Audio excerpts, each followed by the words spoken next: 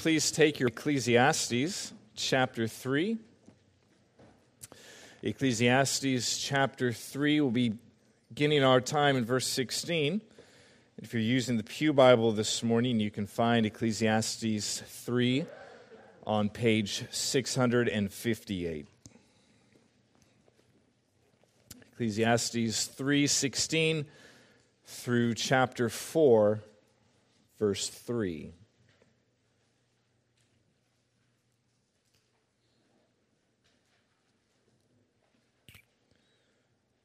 This is the word of the living God. Please listen to it as it's read in your hearing. Moreover, I saw under the sun that in the place of justice, even there was wickedness. And in the place of righteousness, even there was wickedness. I said in my heart, God will judge the righteous and the wicked, for there is a time for every matter and for every work. I said in my heart with regard to the children of man that God is testing them, that they may see that they themselves are but beasts.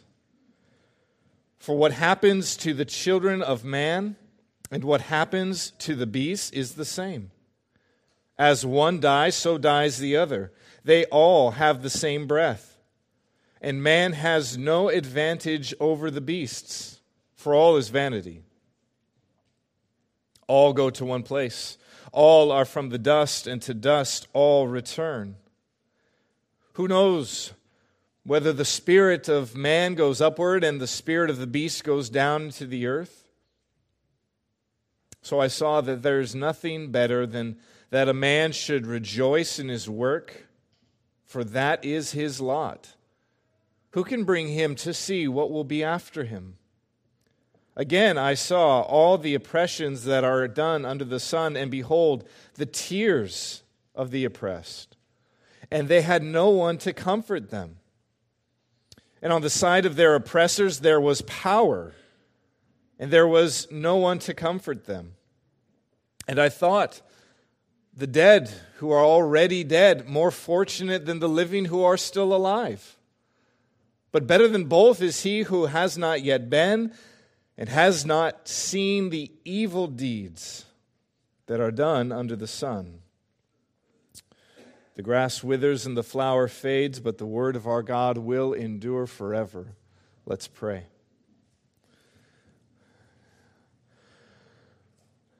Our Father, we always need your help. And some mornings, Lord, we feel it more than others.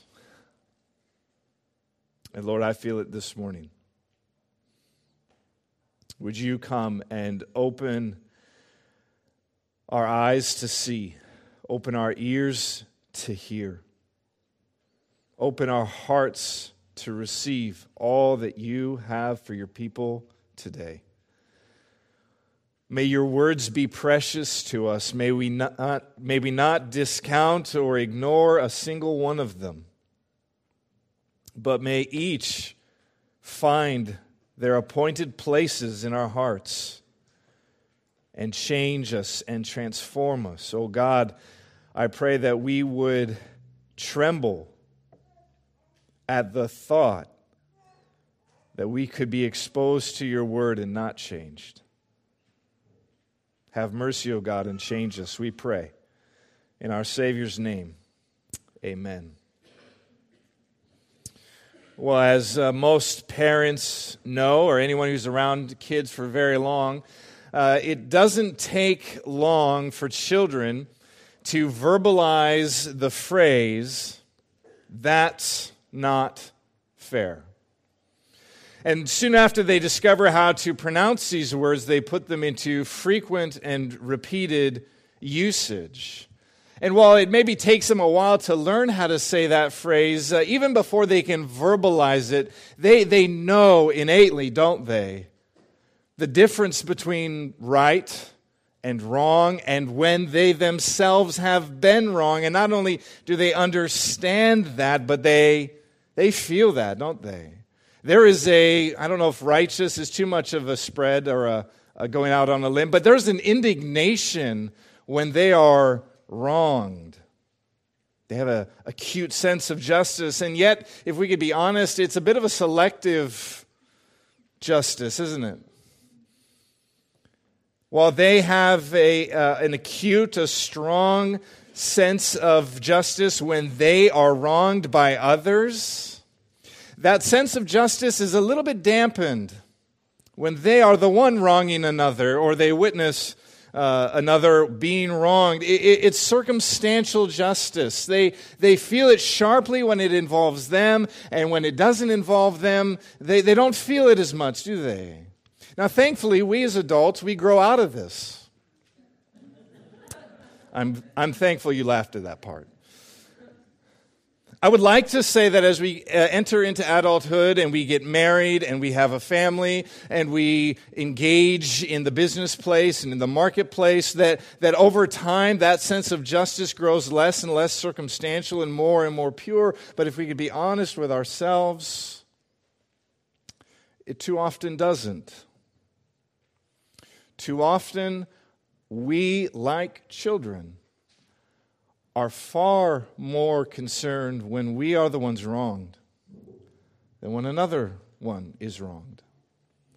And it's to that theme exactly that Kohelet turns his attention this morning. In verses 1 through 15, Solomon has established the doctrine of God's total and complete sovereign control of all things. And at the end of that passage, in verse 15, he kind of ends on that dominant theme: God will bring all things into remembrance. God is judge. And so Kohelet has just finished telling us God is the sovereign ruler over all creation, and He is the sovereign judge over all peoples. Every act will be brought into justice. And with those two doctrines before us, we, with Kohelet, are really forced to ask this question. If God is sovereign, and He is, and if God is the judge of the earth, and He is, how do we think about and respond to the rampant injustice that is around us? If we took Kohelet at all seriously in verse 1 of chapter 3, when he says every single thing has an appointed time, it is a proper season. If we took him seriously in verse 11 when he said everything in God's economy is beautiful, appropriate in its own time, then we've got to ask ourselves, as a people who live after the fall, under the sovereign rule of God, before the certainty of death, and we want to live that life by faith, how do we respond and think about the issues of injustice? Before we tackle that topic head on this morning, I want to remind you, or you could perceive it as a warning, Kohelet is not a fan of easy answers. He isn't going to tell you some cute little saying that you could write on a bookmark to keep in your Bible. He's not going to tell you it'll all be fine, it'll all work out, it's really easy actually. No, he looks deeply and honestly into these things and at times is more concerned with getting you and I to think with him than perhaps giving us the answer that solves all of our problems. So let him frustrate you at points. That's what he's trying to do. While we are asking this question of how to think about and respond to injustice, we want to do so under three headings this morning. The first is we want to look at the problem of injustice. We want to look at the problem of injustice, and we'll see that in verses 16 and 17. The reality of injustice is absolutely undeniable and unavoidable to any who wants to look at the world we live in with an ounce of honesty. Look at what Kohelet says in verse 16. He is looking at this existence that is under the sun, and in the place of justice and in the place of righteousness. Now, as we kind of pick apart, what is he talking about? He's saying that in the place of justice, and we would normally think of courts, wouldn't we? In places where they are established with one purpose, one goal in their existence. They exist to do one thing, to do and protect what is right. And in the place of righteousness, I actually think he's intentionally being broader. In other institutes that are also set up to protect and advance the cause of righteousness, in these places, what do we find? He uses the same word for both: wickedness. And his point is simple. In the places where justice and righteousness should be flourishing, in the place where people who are weak and need defending ought to be protected, in the places where righteousness should be abounding, even there, the sinfulness of this world, the sinfulness of the post-fall world is so pervasive that these places have become dens of wickedness, safe havens for unrighteousness. That is how prevalent, that is how saturated our world is with sin, that even the courts that are supposed to uphold justice are unjust. That even the institutes that are meant to produce and promote righteousness are unrighteous. Solomon doesn't sugarcoat the situation at all. It's not as though he says, it's not as bad as you think. No, he says, it's probably worse than you ever imagined. And it might be helpful for us, before I continue to use the word injustice, it might be helpful for me to define what is meant by it. Solomon uses the word wickedness in verse 16. And in verse 1 of chapter 4, he uses the word oppression. He's looking at the same idea in both of those. For both of those words, I tend to use the word injustice. As one commentator defines injustice, he says, injustice, simply put, is an immoral act from which others feel the consequences. Since we live in a perpetually in relationship, injustice is the most frequent of sins. It's quite easy to understand. You and I are sinners, and we live in relationship with one another. And when one person's sin impacts negatively another person, you have injustice. What was owed, what was deserved, was each of us are to love our neighbor as ourselves. And when that is not met, you have sin, you have wickedness, and you have injustice. So let's not just think of this purely in a legal sense. This is wickedness and sin in human relationships. And if that's the definition, both for us this morning and with Kohelet in our text, well, where do we see injustice? Well, I wish we could say otherwise, but we see it in every stratosphere of society. We see it in all relationships. As verse 16 says, there's no safe place. Even those institutes designed to protect what is just, even there, injustice rules and reigns. We see injustice in our courts, in our own country, and in other countries. As one of our brothers pointed out this morning, Ireland has decided that it is legal for some parents to murder their unborn child. That is unjust. That is unjust. That is horrific. And it grieves me to see a country that was defending the right for those children to live turn their back on it, as our nation did 45 years ago. The courts that should, in our country, this is here in America, this is here in Kirkland, the people who are tasked with ruling and reigning rightly allow and actually protect those who want to abort their children. And each day in our country, 3,300 of them are killed.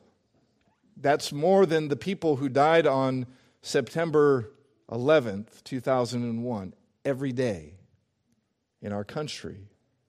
Injustice runs through the courts. Injustice is even found in the church. If you have at all seen what's going on in the Southern Baptist Convention right now, you are seeing an utter failure for church leaders to be a voice for the abused in their churches. That's unjust. That should never happen. But it does. Schools are places where children are to be taught truth and to be nurtured. What do we find? They're often sold lies, and sold a bill of corruption. The home, instituted by God to be a place where children are raised and spouses are loving to each other. How often are homes anything but that? A place where children are afraid and spouses go unloved and worse, abused. Our society as a whole is filled from top to bottom with racial discrimination, rape, and human trafficking. Friends, all of these things are, it's not as though it exists in a world far beyond our borders. It exists in our country. It exists in our state. It exists in Kirkland. What Solomon said 3,000 years ago couldn't be more true now. And how does Solomon respond to this? And how are we to respond to this? Well, he responds to this with an affirmation of the certainty of divine justice. He says in verse 16, I see injustice and wickedness everywhere. Where does my heart turn when I see this atrocity over and over and over again? I turn to the only place I can turn to. I turn to the sovereign judge of all, that he will one day do what is right. Injustice, thankfully, even though it doesn't feel it right now, injustice is hevel. It's vapor. It isn't forever. But it feels like it, doesn't it? It can feel like some of these atrocities that happen in our courts, our churches, our schools, our homes, and our societies, it can feel as though they will never end. The Scripture says that's just not true.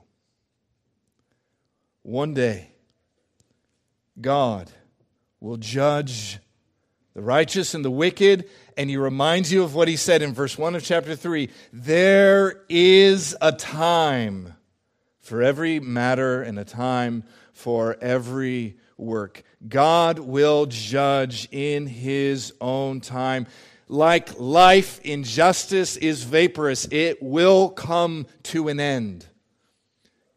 One day, God will put an end to all injustice. All wickedness will be abolished. He will, as Genesis 18 says, will not the judge of all the earth do what is right? He will. He will. He will. Hebrews 10, verse 30 and 31. For He who has said, vengeance is mine. I will repay. That is a promise. I will repay. And again, the Lord will judge His people. It is a fear-filled thing to fall into the hands of the living God.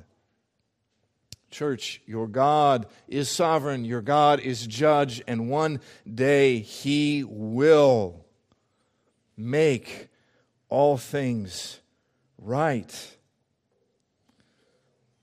So how are we who live in this world, how are we to respond to this injustice? Well, one of the ways, not the only way, but one of the ways is to believe and trust that our God will one day do as He has promised. He will judge and set all things right. And that should be a comfort to those who are oppressed. We can't believe or be misled into believing that all of the injustice and oppression happens out there. There are those in this room this morning who have suffered incredible pain and wickedness in their life. God will one day set it straight. Not one single act of wickedness or injustice will go unpunished. But God will, but each of those acts of injustice, each of those acts of oppression, each will meet with the full fury of God's just wrath. And it will meet with God's wrath on one of 2 days. If you are here this morning and you are in the Lord Jesus Christ, the full fury of God's divine wrath for your sin and my sin and those moments in our life where we were the oppressor, we were the ones doing injustice. God poured out wrath on Christ for our injustice in the hours of darkness on the cross. It was an hour of judgment. It was not an hour where our sins were swept under the rug. It was an hour where the fury of God was unleashed on Christ for what we did. And not one sin escaped God's justice. It's not like we will arrive in heaven and say, He paid most of it, but some slipped through the cracks. If you're in Christ, you were judged at the cross. If you are not in Christ, there will come a day where you will stand before the judge of judges and you will be judged. And God's justice will be meted out in its fullest measure. The full fury of the wrath of Almighty God will be unleashed righteously and rightly and justly against your sin. And as it is with human courts now, when we see some horrific crimes and we see the judgment come down, so often we say, I get that they tried, but the penalty just doesn't fit the crime. It just doesn't add up. You can't pay for it as humans like that. We will stand amazed at the justice of God. And we won't think to ourselves, wow, they really got off the hook. We will say how awesome and how terrible is the justice and the righteousness of God. Full is His judgment, lacking nothing. Solomon says that day will come. And as Christians, especially when we are the objects of oppression, by faith, we have to look forward to that day and said, the judge of the earth will do what is right. Surely vengeance is God, not mine. But Solomon doesn't end there. Not only does he look at the presence or the problem of injustice, but he wants to drive at the point of injustice. So if you're taking notes, that's our second point this morning, the point of injustice.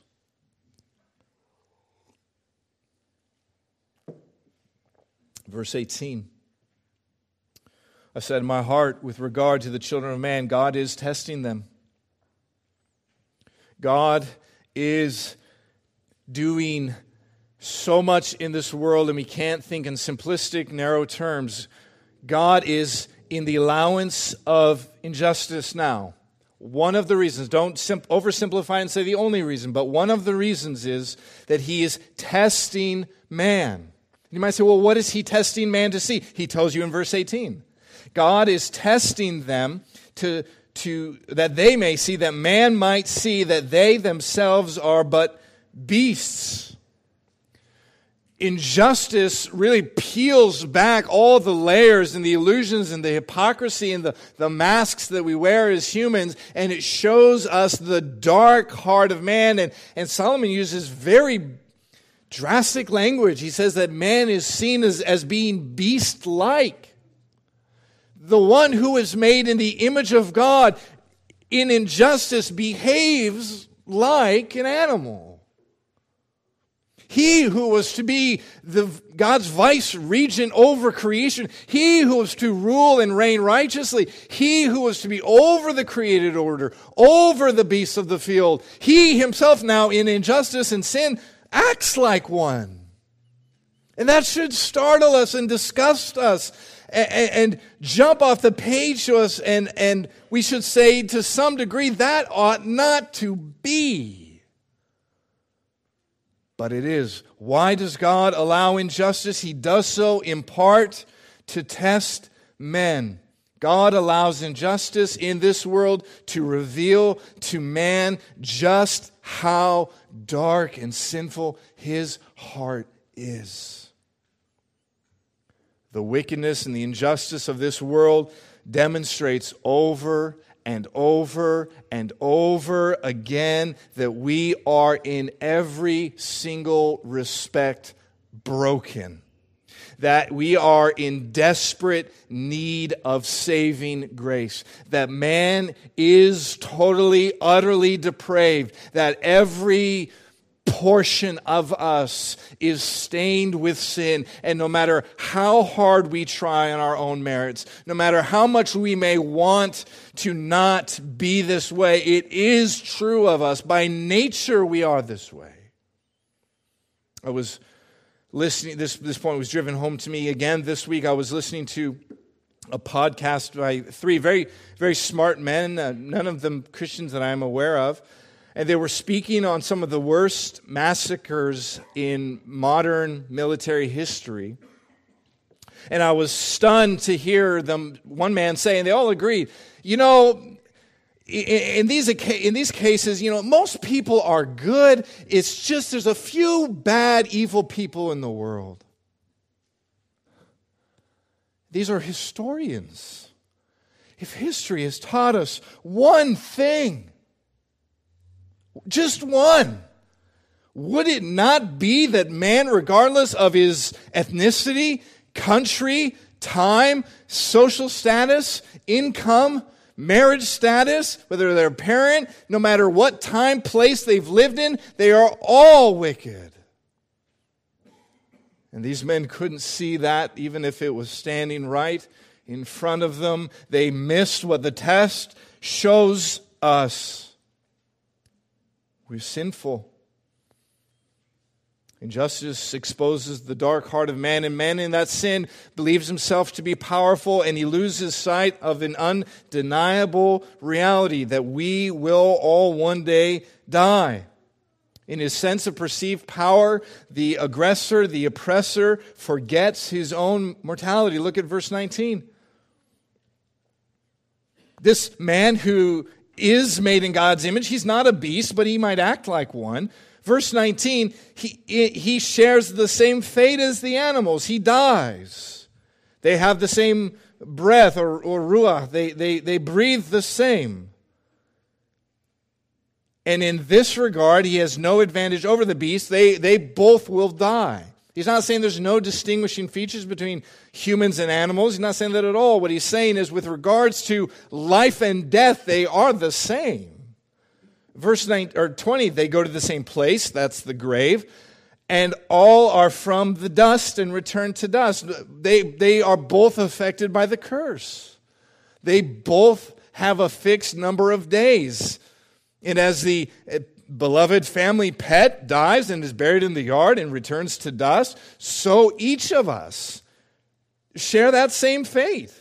Oh, we might be buried with a little bit more pomp and circumstance, but the end result's the same. We all suffer from the effect of what the Lord promised us in Genesis 3. You will work by the sweat of your brow until that day that you die. You will return to the ground, for out of the ground you were taken. You are dust, and you will return to dust. While we share that same fate, you could say, that same reality of death, we do not share the same destination. Look at verse 21. The spirit of the man goes upwards, and the spirit of the animal goes down. Now, it is an unfortunate translation that at least the ESV has before us this morning. When Kohelet says, who knows? This isn't a who knows kind of question.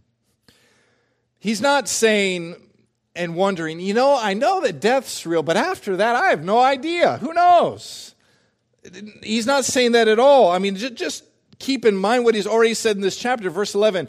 God has stamped eternity on the heart of man. Solomon knows that eternity is a certainty. 3 verses earlier in verse 17, he says, after you die, you stand before God and he judges you. He knows the spirit of a man goes up. Verse 7 of chapter 12, the spirit returns to God who gave it and is judged. Verse 14 of chapter 12, God will bring every deed into judgment, every secret thing, whether good or evil. This is not Kohelet wondering, I really don't know what happens after this life. He's asking us a pointed question. He's saying, who is the one who knows this? His point is simple. The destination of man is not something that can be learned through observation and experience. Unless you buy one of the books by the people who died and went to heaven, came back, wrote about it, and for $19.99, you can read of what heaven's like. No, Solomon says that's ridiculous. By observations, you see someone die, but you do not see where they go. And how many times do you have a conversation with someone you work with, you're related to, or you live next to, and you ask them, do you know what happens after you die? And they say, I have no idea. Who knows? Maybe I'll die like a dog and go into the ground, or maybe there is an afterlife. Maybe there is judgment. Maybe there is a God. Who knows? Solomon wants to point out the irony, the tragedy is a better word, that we live the way that we live and give no thought to what will come after. Sentiments of I don't know what happens after death is an epidemic in our society today. If you don't believe me, run a science experiment. Walk up and down your street and ask each neighbor, do you know what happens when you die? This could yield some interesting results, but ask people, they will say, I have no idea. And some of them even flaunt it as a point of intellectual honesty and having arrived at this pinnacle of truth to say, I don't know, as though agnosticism were the peak of wisdom. It's not. Solomon says, as it were, how can you not know? And yet you live as though you knew. It's true, verse 21, the spirit of man goes upward, and the spirit of the animal goes down into the earth. There is a difference. And yet this injustice does not negate his conclusion for the book. It doesn't negate what he has told us at many times throughout this book already. Life is a gift. Look at verse 22. We've seen this pattern many times. We'll see it many more. I saw that the good, it's not diminutive, it's superlative. This is the good. Man should rejoice in his work. And he adds something to it we haven't seen before. For this is his lot. In light of the sovereign control of God over all things and the judge of the earth and he who appoints everything, this is why he gave life, to be rejoiced in, to be the source of joy, to be employing man in labor, in work. This is a gift from God. Life and work and food are gifts. And as gifts are meant today, so they were meant then. They were given to be enjoyed. And the injustice of this world doesn't change that. It doesn't change Solomon's point in the book. It doesn't negate the fact that life is a gift meant to be enjoyed, and maybe that is what bothers Kohelet so much about injustice. Maybe that's what makes injustice so hard for Kohelet to stomach, because life is a gift that was meant to be enjoyed, not abused. that man was commissioned by God to be the cultivator of joy in this life and the cultivator of righteousness in this life. And instead of being that, he has turned some lives into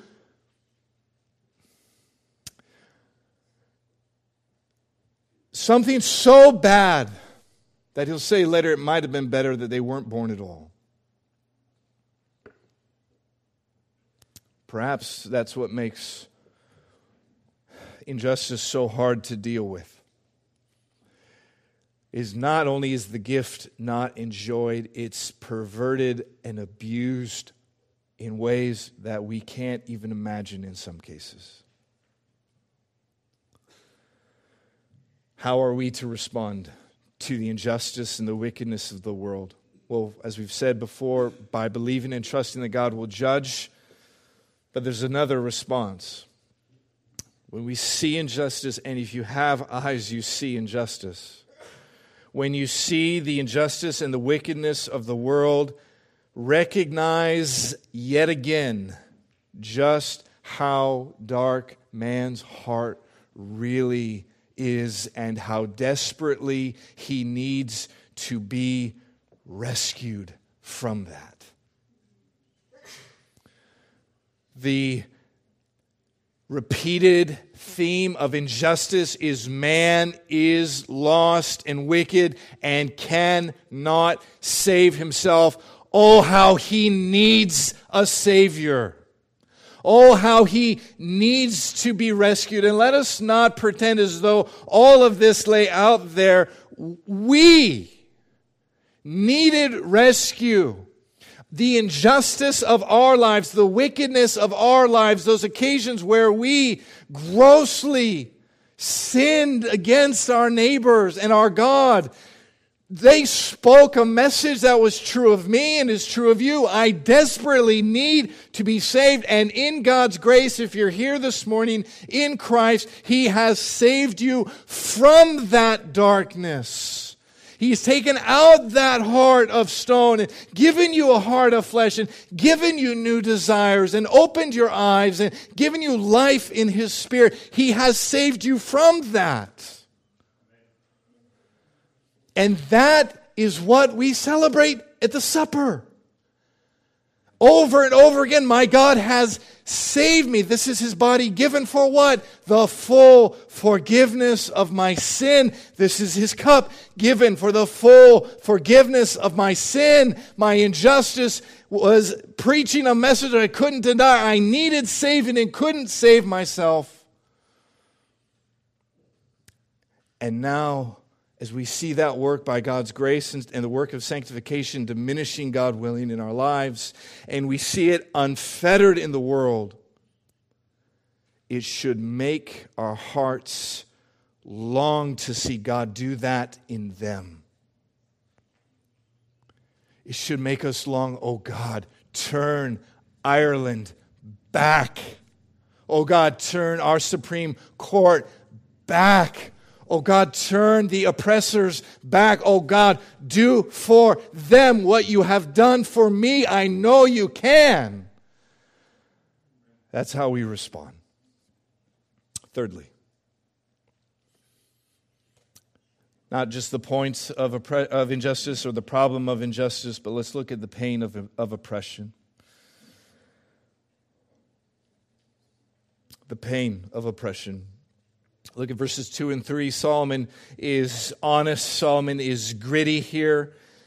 He says that some oppression is so bad that you might begin to envy those who've died. Why? Because they've been, in some sense, freed from the pain of this life.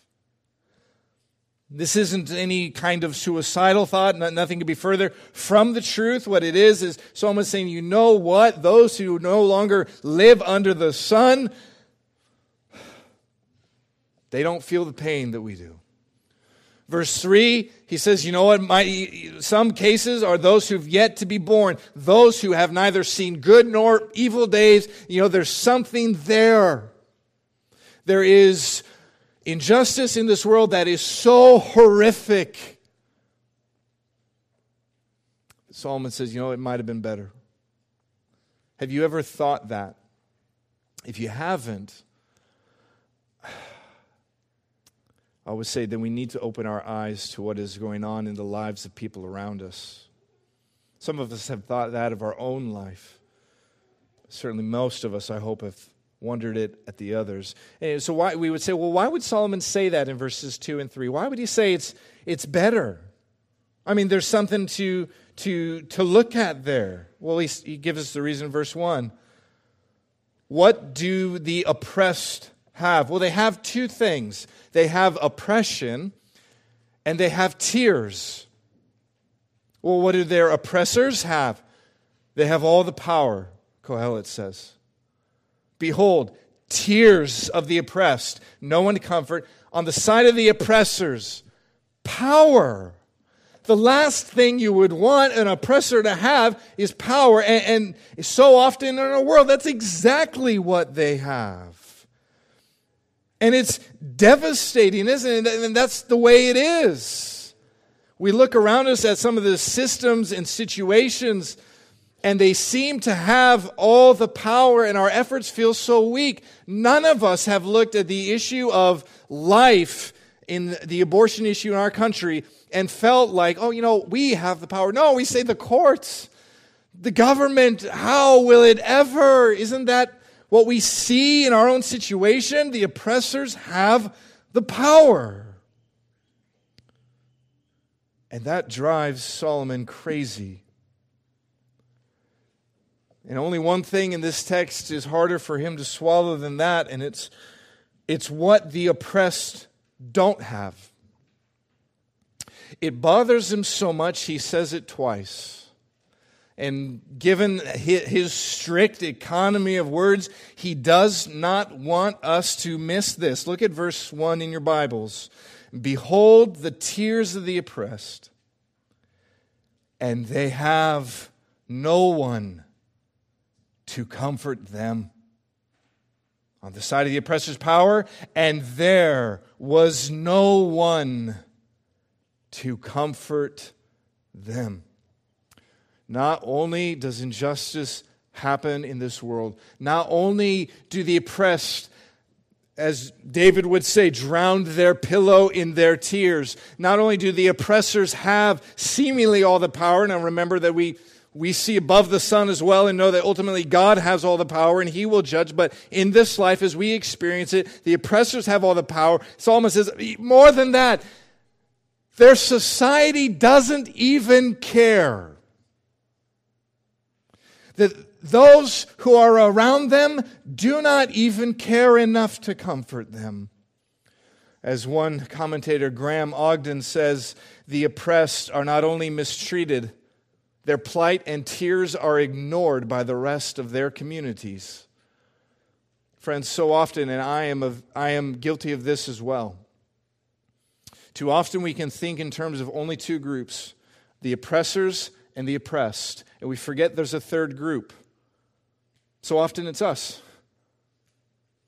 Neither oppressed in this circumstance, and not oppressing. A group that stands on the outside, not the aggressor, not the recipient of those aggressions, or those being sinned against. And that middle group is often complacent and apathetic.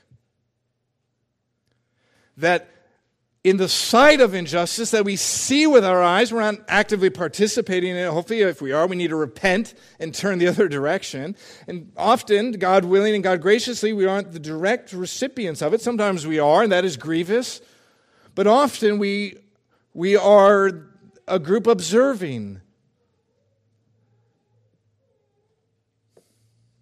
So how do we as a church and as people respond to oppression? First, we believe and trust that God will judge. Second, learn the lesson that man is sinful and needs a Savior, and let that drive us to tell men how they might be reconciled to God.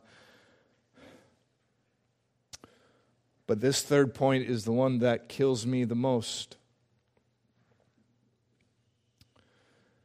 Because I see myself in verse 1. So often, I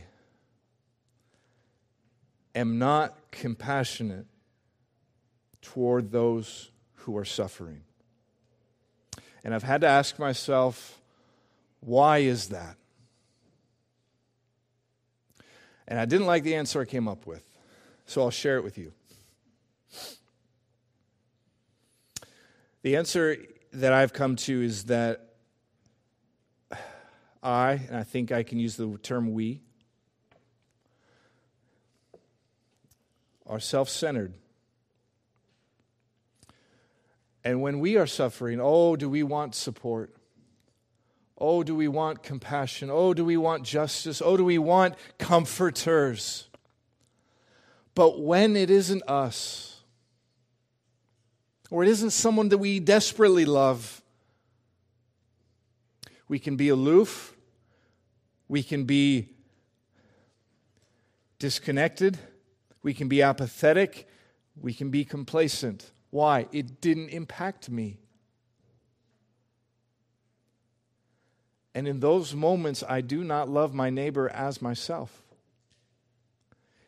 In those moments, could you say it's true that in the sin of omission, I am sinning relationally? I think you can. Yeah, I think you can. So how do we respond? This is not a sermon on a topic of try harder, do better, pull yourself up by your bootstraps.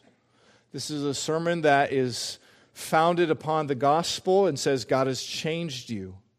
God has changed me. We are new creatures. How do we live in that new life as children who are to be obedient to our Father, as servants whose eyes, the psalm says, watch the hand of their master, that at the faintest twitch we would jump to do all that our master says to do. Do not hear this sermon as go out and do justice so that God will love you more. That is not what we are saying. This is not saying go out and do justice and don't preach the gospel. That is not what we are saying. Preach and love and proclaim the gospel to everyone, but in the life that the gospel has brought to you, also live it out in society. So what do we do? Let me give you 3 things. If we aren't, I had to narrow this down because if we don't, it'll just be overwhelming. It's probably already overwhelming. The first thing, we desperately need God to change our hearts and give us a heart of compassion. We need God to work in us and to kill the love of self and to fuel the love of our neighbor. I love me too much. I love my neighbor too little. I need God to kill the one and feed the other. That's what I desperately need the Spirit of God to do in me. That is what you need the Spirit of God to do in you. It is so simple. They don't have people to comfort them. Go and comfort them. Or as Paul says in Romans 12, rejoice with those who rejoice. And in the context of this sermon, weep with those who are weeping. Be compassionate. The church of Jesus Christ is the most loved people in existence. And we have received what from our God? Compassion. Compassion gives birth to compassion. We are the recipients of God's compassion, and that should so change us that we are compassionate people. That should be the effect of grace on us, and to my shame and our shame, it too often isn't.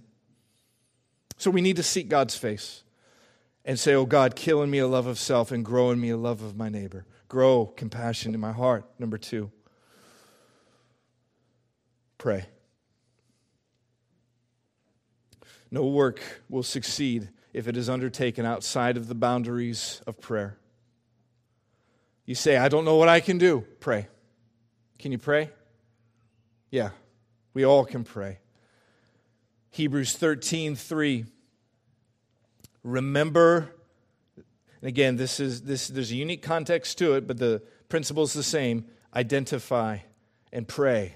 The word for remember here is another word we would use for prayer. Pray for those, remember those who are in prison as though in prison with them. How are we to pray? With such zeal and heartache and grief and tears as though we were suffering alongside of them. Not a disheartened, oh God, help so-and-so who's really, suffering. No! A heart that identifies with them and weeps in prayer and says, God, help. I don't know what else to say. Help, be mighty here. Pray as though you were with them. Thirdly, cease being inactive and take action. We all have avenues that we can be engaged in. I don't want to present one as though it's the only one. Micah 6:8 is such a simple summary of what it means to be a follower of God. Oh man, what is good and what does God require? Do justice, love kindness, and walk humbly with your God. Justice is to be active in our life. Again, this isn't a social gospel. This is the effect that the gospel should be having on society. Changed people living changed lives. James 1, what is pure and undefiled religion before God? Visit orphans, widows, in their affluence. No, in their affliction. When they are, in that day, the widows and the orphans were the most underprivileged, oppressed, marginalized, victimized group in society. And James is saying, do you want to know what a gospel-changed person looks like? They go to them and they minister and they love them and they support them and they pray with them and they help them and they love them. And they can love these other people because they have been loved firstly by God. And that love has transformed them into a people who also love. I know sometimes we want to make things complex. But doesn't this theme just boil down to what we teach our kids? It seems like every day. Do unto others as you would have them do unto you. Think, if I were being oppressed and attacked, what would I want people to do? Usually we have a fair idea of what we want. Go and do that thing. Matthew 12, do to others as you would have them do to you, for this is the law and the prophets. Oh, that God would make us a people who trust Him for His judgment, who preach the gospel into the dark heart of man, and are made compassionate, active people in our societies for His glory and for the fame of His name. Let's pray. Oh God, you and you only know the cries, the tears, and the pain of the afflicted. You see every tear, you hear every sigh, you hear every groan, you hear every prayer.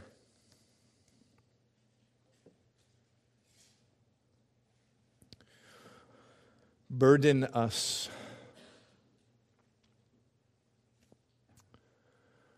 Burden us to love our neighbors as you have called us to live a life that is the outflow of the gospel, and to show but the smallest portion of what you have done for us to another. Oh God, you have been compassionate to us. Help us to be compassionate to others.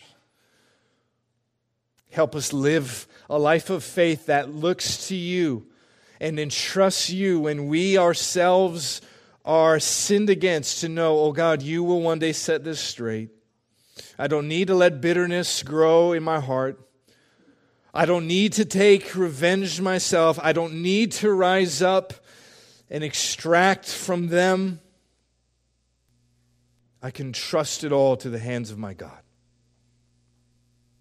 And I can look to Him for strength to live outside of myself and live for my neighbor.